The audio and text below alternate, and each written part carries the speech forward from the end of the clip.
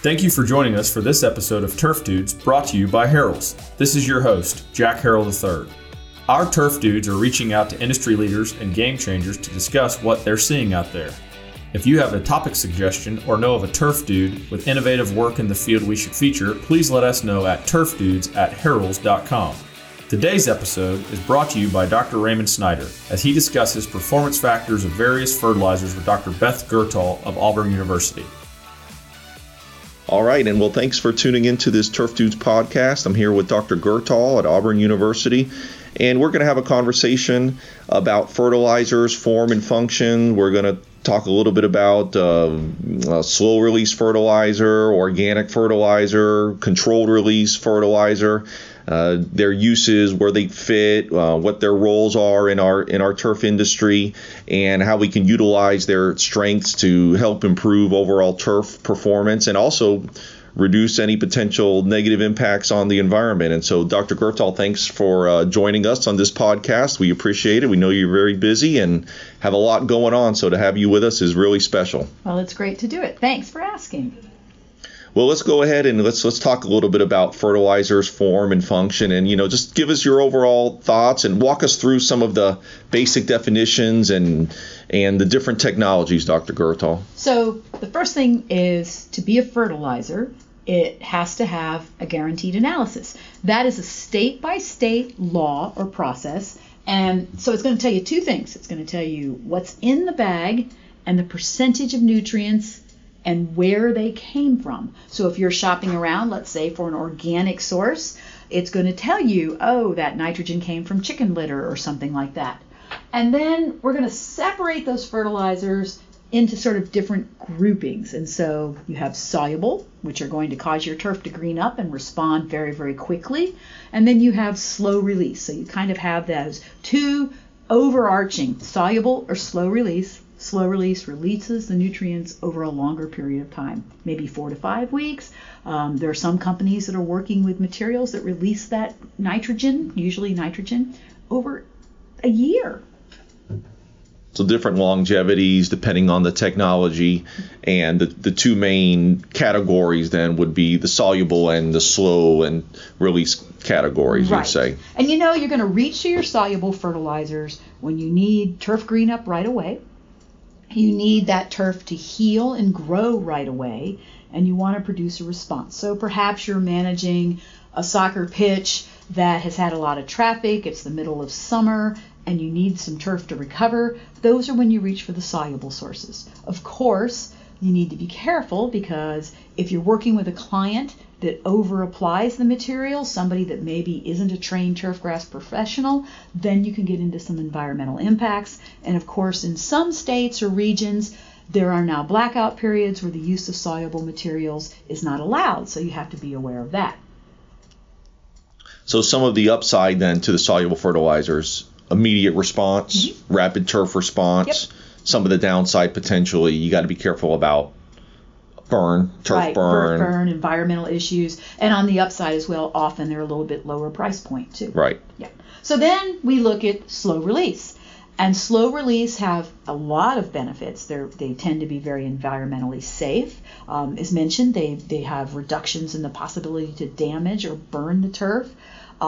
We've done some work that showed you can apply a slow release material at half the rate of a soluble and keep about the same color and quality and greatly reduce clipping yield, which means you're not sending your folks back in to mow as often. So that's a great thing.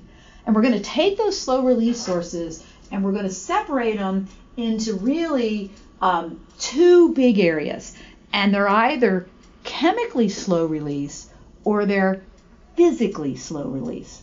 Chemically slow release means there's been a reaction when they were manufactured, and so they're slow release. Usually it's what we call the methylene urea products, and so you take urea and you react it with formaldehyde, and the nitrogen then comes out over a period of time because of that manufacturing process. And so within that reacted type of product, are there different longevities of release even within a reacted type of product? Because often you'll hear about hot water insoluble, cold water, and right. can you and the answer is right. And hot water insoluble and cold water insoluble are what you will find them on your label on the fertilizer guaranteed analysis.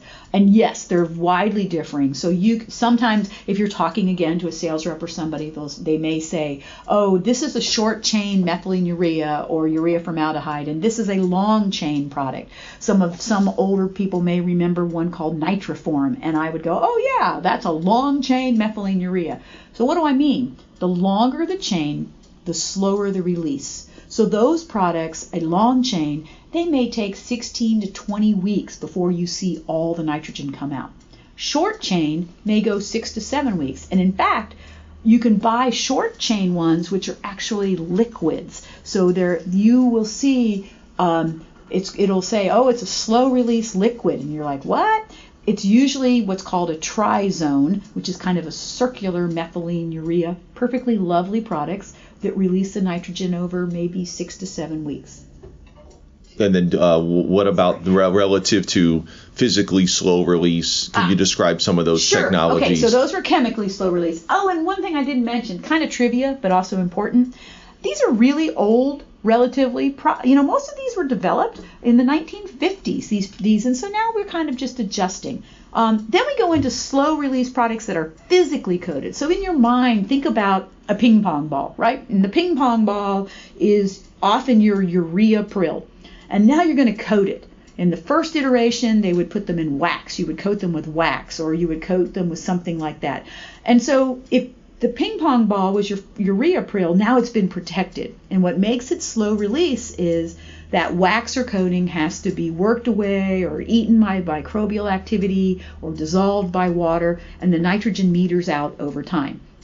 Now, of course, we've moved from wax to polymer coatings to very high-end, brand new in the last couple of years by some companies, different polymer coatings. So there's several different major polymer coatings on the market. It used to be you had to coat perfectly round prills, which is why it was almost always polymer coated urea. Now some of the new technologies, just last week I was looking at a polymer coated potassium chloride, for example. You have polymer coated potassium sulfate.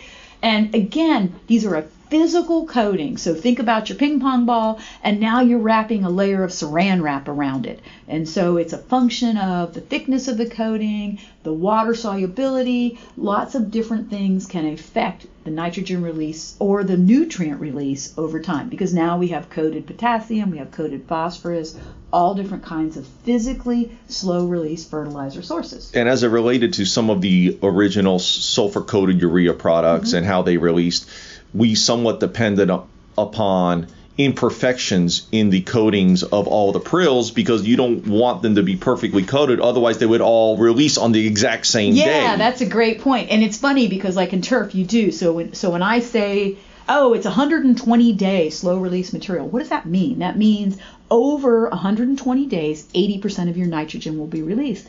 And this is a really solid point, because we're like doing some work with rice, which is completely unrelated to turf. But the rice guys will say to me, I want it to sit there, and I don't want any nitrogen to come out for 45 days, and then I want a comprehensive failure and all the nitrogen to be available.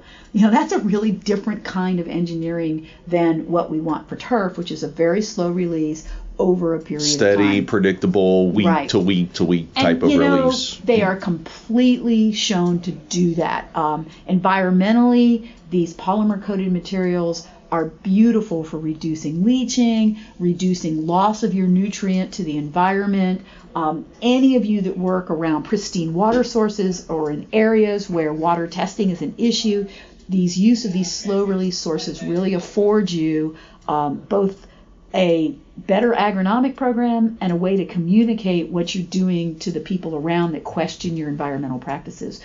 There's lots of data from lots of people that show reduced nitrogen loss in leachate, which is the downward movement, to the environment when we use slow release sources. And in more and more, some of these municipalities are mandating their use. Absolutely. If I'm not to be mistaken, you're correct. You're starting to see, and of course, the turfgrass scientists in Florida are the experts in that area and have a great deal of data to really show the benefits of including the slow release materials. So, I mean, they'll have a little higher price point, but sometimes that's no longer a part of the argument when you're having to be more environmentally sensitive. So chemical slow release, physically slow release, and then you've got what we call stabilized. So it's urea to which we've added a urease inhibitor or a nitrification inhibitor. And often both of those things are added. So urea. That's different though then, right? Stabilizing is different than slowing the release. Right. And so when we talk about slow release fertilizers or controlled release, and there's a little bit of argument right now as to if those terms are synonymous, we don't tend to put stabilized fertilizers in that grouping. We use stabilized materials. Let's say you have to surface apply urea, you have poor or no irrigation, and you want to literally stabilize it so it doesn't volatilize to the atmosphere. You add the inhibitor. And that gives you 5 to 14 extra days of protection until you get rainfall or it incorporates. So just because you apply a stabilized product doesn't necessarily mean it's 100% protected from rainfall events. It's still in an unprotected form in terms of physical protection. Exactly, right. It's you're getting so the first thing is ammonia volatilization, and that's caused by urease. And so the common material is a thing called NBPT, and it stops that. So you think about if you've ever been around a chicken house or anywhere and you walk in, you're like, whoo, you smell that ammonia. That's the volatilization. So if you take urea, and we have lots of data to support this, if you take urea and you put it on the surface of turf grass and you do not irrigate it, you don't get a rainfall, and you do not incorporate it, and it's granular, you've put it out granular, you could potentially lose 20% of that nitrogen to the atmosphere. Volatilized is urea gas. Right out of the gate, 20% loss and reduced efficacy. Right. How do we stop that? Well, you use inhibitor. You incorporate it with maybe a 1/4 inch of irrigation. That's what our data supports. Any less, and you can still have volatility. You use sources that don't volatilize, like potentially ammonium sulfate, because it's urea that does this. Urea, or if you're using UAN in a foliar or liquid program, you can look at foliar programs. The research shows if you use foliar, it doesn't volatilize. So you have these tools, and the inhibitors are one of them. Excellent. Responses in terms of their characteristics between soluble and controlled release fertilizers. You've done a lot of work with soluble and controlled release fertilizer.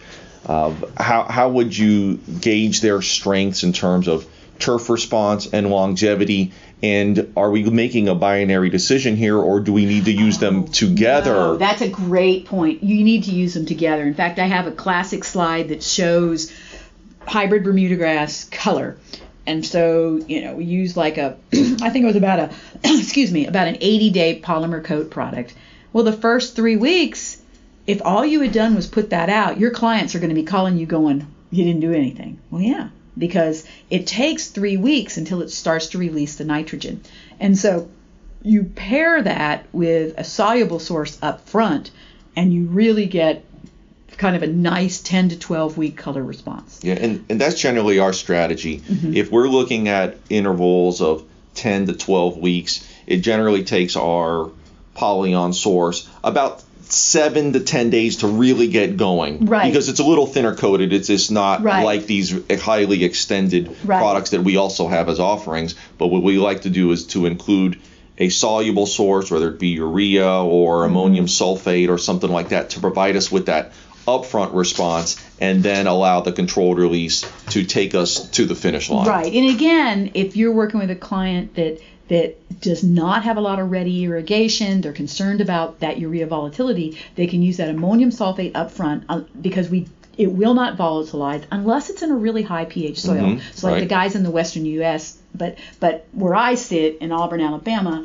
I'm okay with ammonium sulfate with limited volatility. Yep. And then you put a slow release product like a Polyon or something with it, and you get a really nice response. You have reduced clipping yield. You don't have to be going out there as often to mow, And let's say you're on a sports field, one of the other things we looked at, because I was getting a ton of questions from people about, well, I've got all these coated prills out there. So go back to that idea of the ping pong ball coated with saran wrap and now run across it with a bunch of football spikes. Aren't I damaging it? And the answer is no. We actually did a bunch of research where we took coated products from 45 to 180 day release, so thinner to thicker coatings, and then we ran across them with all my students wearing soccer cleats, and we figured out how much traffic to be equal to 3 high school football games.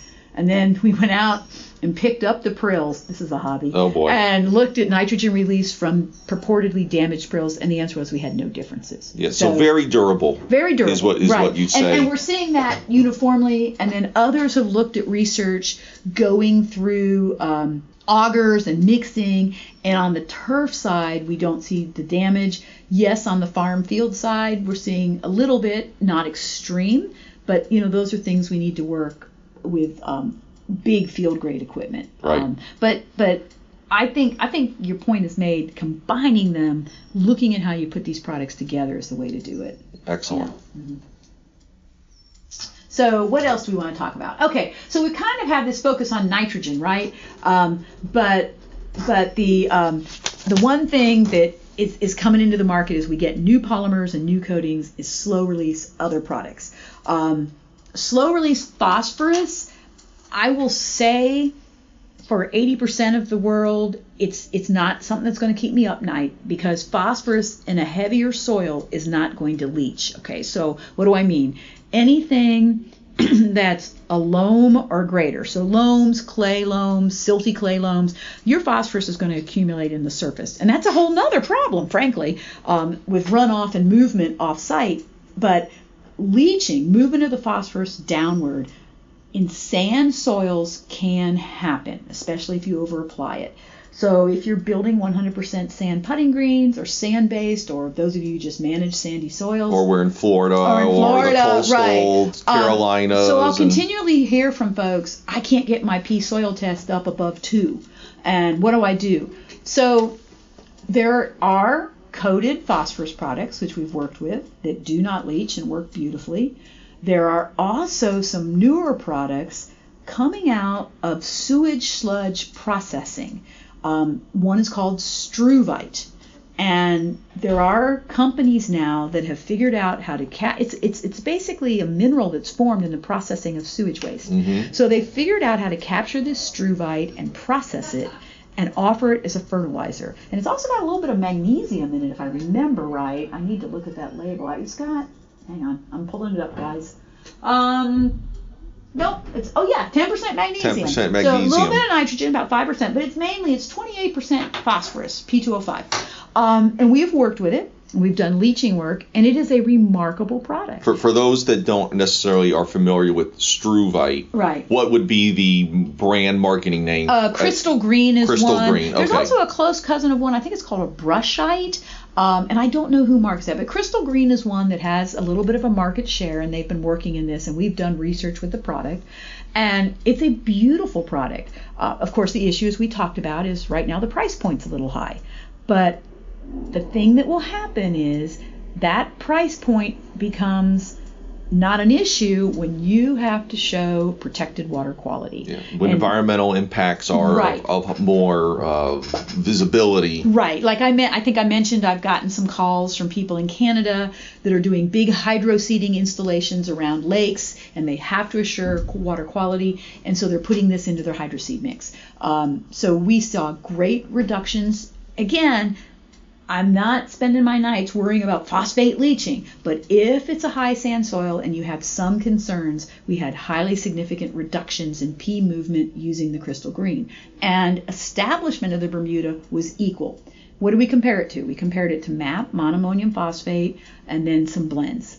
So potentially you would consider this Struvite Crystal Green as a source of slower release phosphorus. Yeah. And theoretically you could use less of the material, get a similar response, yes, and without environmental concerns. Right, I agree with that. And because again, if you get into like clay soils or loamy clays, all phosphorus, by the very mechanisms of phosphorus, is slow release. It's going to get hung up on the soil and come and go.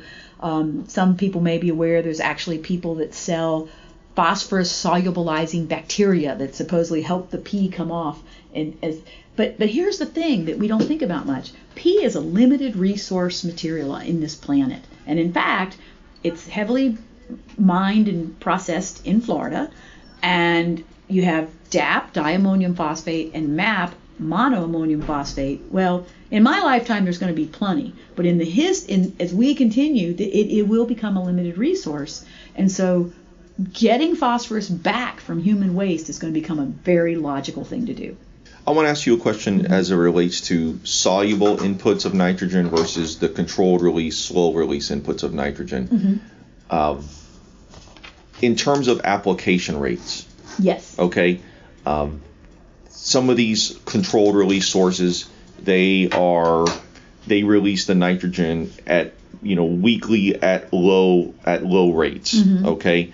And they're expected to last a period of anywhere from 1 to 3 months. Right. Relative to a soluble product that all of that nitrogen is immediately available. Right. Okay.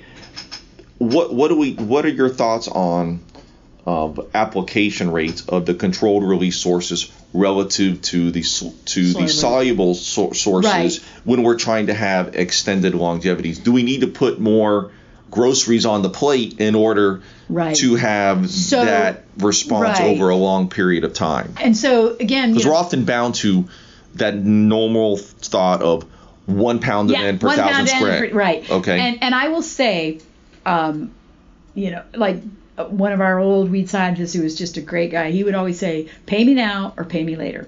And so we've got tons of work where we look at like lightweight rates of soluble nitrogen for Bermuda. Well, light equals frequency. Right. So if I'm going to put out a tenth or a quarter of a pound of N, I'm doing it weekly. Right. Bermuda grass is a high-end using crop. Yes, you can run it lean. And if you're running fairways that are 40, 50, 30 years old, you've got a lot of nitrogen in the store bank. So anything that's organic nitrogen, you're going to get mineralization of release of the nitrogen. But we work a lot around that 1 pound N per month. There's a reason why we do. Agronomically and performance-wise for Bermuda, it works pretty well. I'd back it way off for zoysia. We've been doing a ton of work with zoysia, and the data completely supports what everyone else has said before.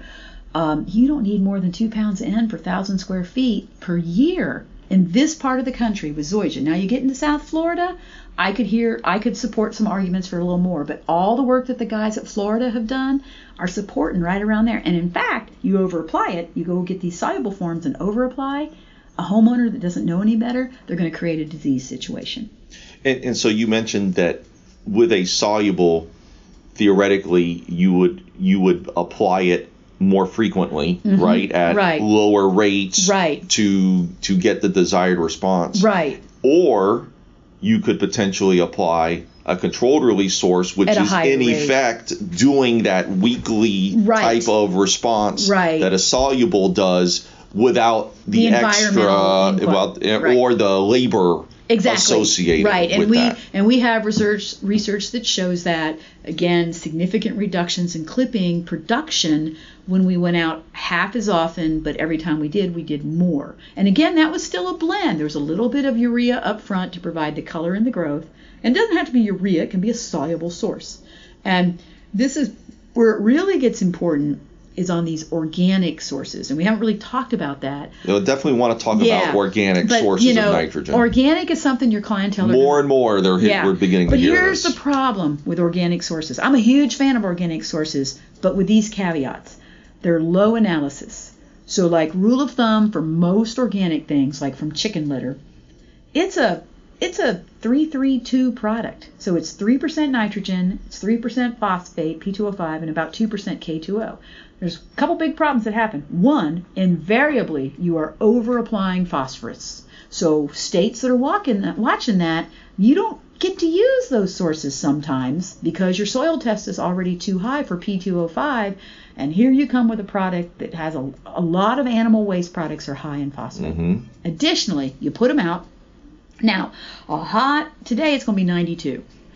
It's going to mineralize and be rapidly available. What do I mean? There's lots of microbes in the soil that are going to go, yay-hoo, and they're going to mineralize it, and out is going to come nitrate and ammonia for your turf.